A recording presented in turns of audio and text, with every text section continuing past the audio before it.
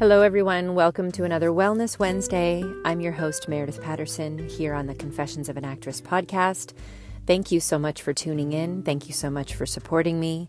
And thank you for taking care of yourself on this Wellness Wednesday. These bonus episodes are for your body, mind, and spirit wellness. They are tips that I love to give out based on my own knowledge and also my certifications from Holistic Health Coaching, as well as the National Holistic Institute as a health educator.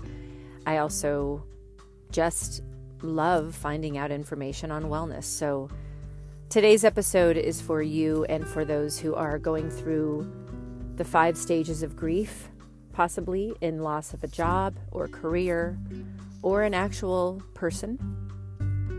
I recently lost my mother on November 6th, so it hasn't been that long. And I have felt myself going through the 5 stages of grief. But when we talk about these stages in this episode, I want you guys to understand it's not just for the people who are surviving somebody who's passed away. It can be for people who have been given, a terminal diagnosis, like my mother.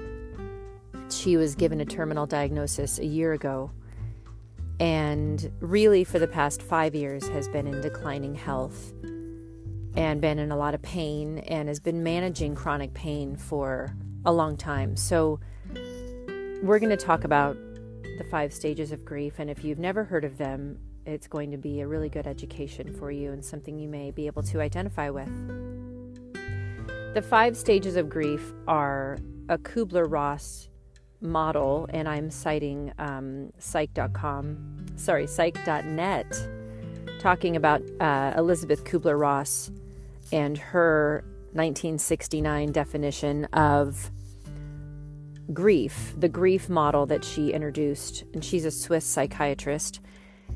She wrote the book On Death and Dying, and this Kubler-Ross model is based on her work with the terminally ill patients, and has been, a subject of debate and criticism for years since she came out in 1969. Mainly because people studying her model mistakenly believed that this specific order of the 5 stages of grief, which I believe she is now, or it has been examined that there's actually 7 stages of grief, but that these go in a specific order in which people grieve, and that all people actually go through the stages, which is not true. So we're going to examine this within this article, which I think is fascinating. Kubler-Ross notes that these stages are not linear, which means they don't go in one order. They can go in whatever order you feel them in.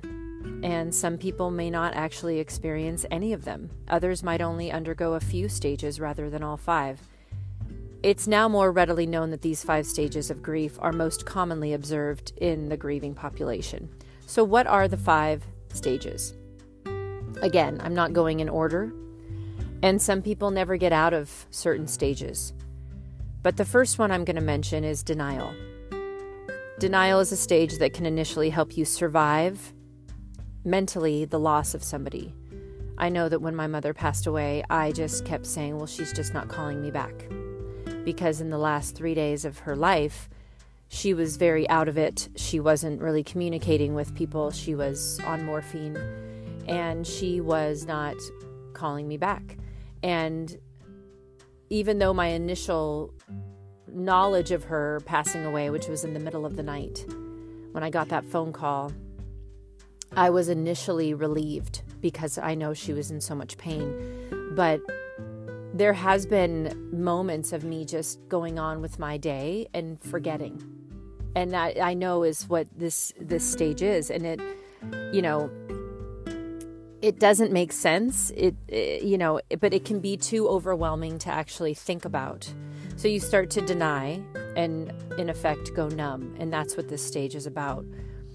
My mom was in denial as being the person who was dying. So this is also for not just the survivors, as I said, but Kubler-Ross was really examining the people who are also terminally ill.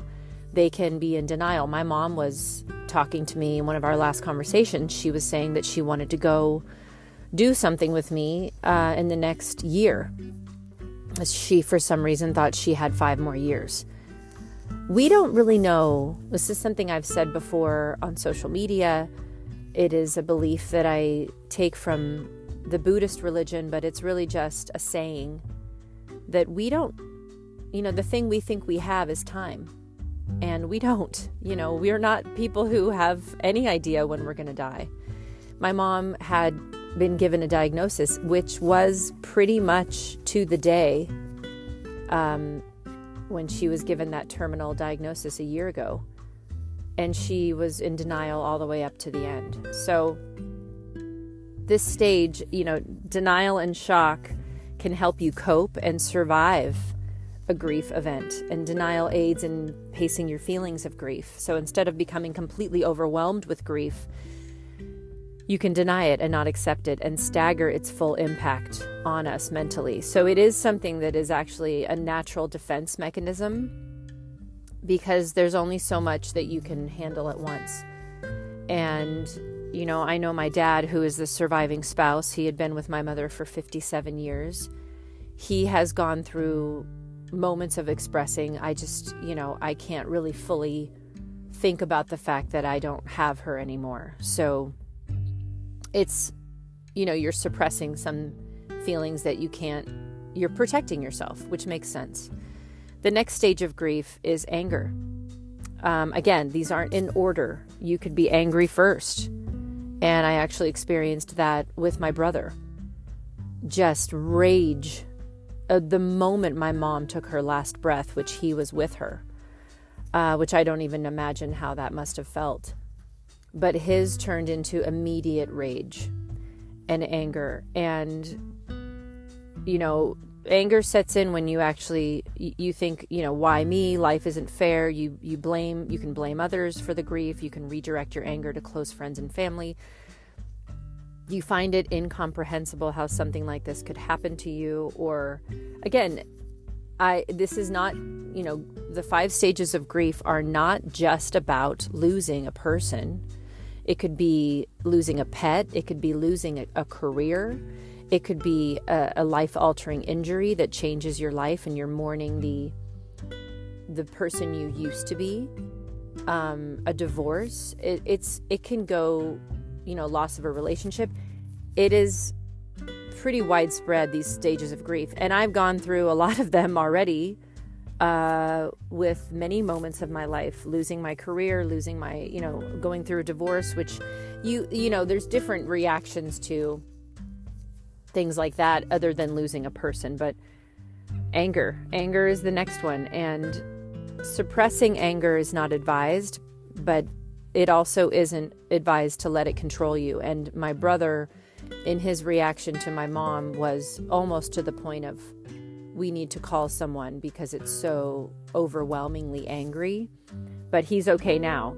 He came back, but understanding that this is why in hospice you have grief counselors. You have people to go to and talk to, because this is necessary to survival, and moving on. And, my mom personally wouldn't want us all to be frozen in time,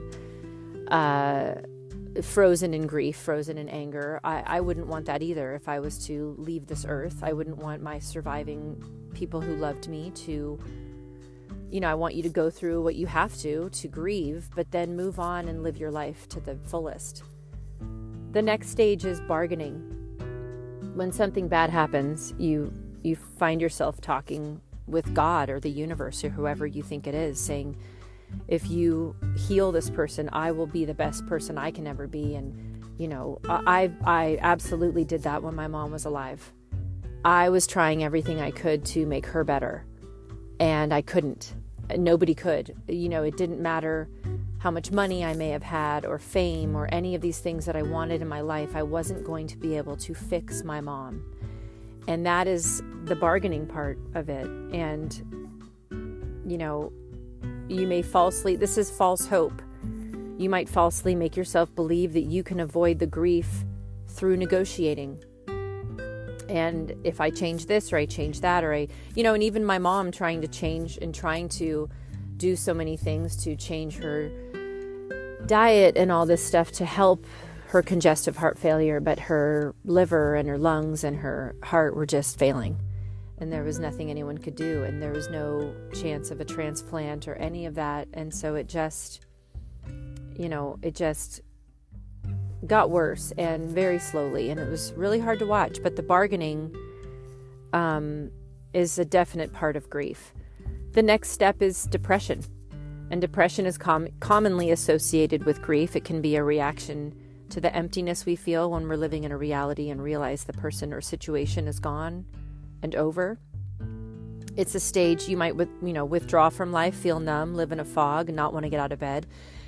My first week of my mom passing, that's how I felt. And I was I was trying to feel everything that I was feeling, but there were, moments when I just didn't want to get out of bed. And I have 2 kids I have to take care of. My husband's on tour, so I've had to buck up and be a mom, as we all have to be, and be an adult and go shopping and do the laundry and do the dishes and still get through life. And there would be moments I would stop and I would have a panic attack because I realized that a wave of grief would come over me, and I would just have to stop and go in the other room and cry. And I told my boys, you're going to see mommy crying a lot. And, it's also important to allow feelings to come out in a healthy way in front of children, because they need to know how to express themselves as well. And you are, in a way, teaching them. But, my depression part of it hasn't been that deep. I haven't been allowed. I say that in a way, meaning I'm having to be an adult and a parent. I haven't allowed myself that real feeling yet. I know those stages are coming. I just feel like I'm kind of holding off what I can to survive with that. Another stage of grief, the last stage, is acceptance. And this last stage of grief is identified as the last stage by Kubler-Ross as acceptance, but not in the sense that it's okay that someone has passed away or that my career is gone, but rather, my mom died, I'm going to be okay. And I know that I'm going to be. And my mom knew that we all were going to be. But it's not, you're not there. You can't just accept. I don't know anyone that, and maybe there are people who, can immediately go to acceptance. I don't know. But it's a time of adjustment and readjustment. And there are good days and there are bad days. And then there are good days again. The stage of acceptance doesn't mean that you're not ever going to have a bad day again, that you're not ever going to miss your mom. I mean, it's really the people who have lost a parent, that doesn't ever really leave you. And my husband has lost his dad to a very tragic way of dying, and a very fast way of dying at a very young age. And that feeling doesn't really go away. And it's hard. It's an unearthing that I don't wish upon anyone. But it's the natural life order. And, it is something that we have to find a way through. So if you are going through a loss, again, of a career, of a marriage, relationship, God forbid, a child, a parent, a friend, these stages of grief, understanding them and reading Kubler-Ross's book on death and dying can help you process this experience a little better. I kind of, when I went through my divorce, which was a stage of grief, I had to go through it. I could not stuff it down. I had to go through those feelings, and I know that I have to do that with my mom. And anybody close to me that I lose, because, losing a parent is going to happen. And I see in my dad that he says, I know I'm in the last chapter of my life. If I'm lucky, I get to have a little more time. But, it's such a strange thing to witness, you guys. It really is. And I hope that wherever you are in the world, that you are finding your way through and you have a community of people. I have an amazing community of people who have supported me through this and are still supporting me. And I'm so lucky for that. I'm just so grateful, and I'm so thankful for them. And I'm wishing you the best and all the support in the world wherever you are in going through your 5 stages of grief. And remember that bliss is your birthright.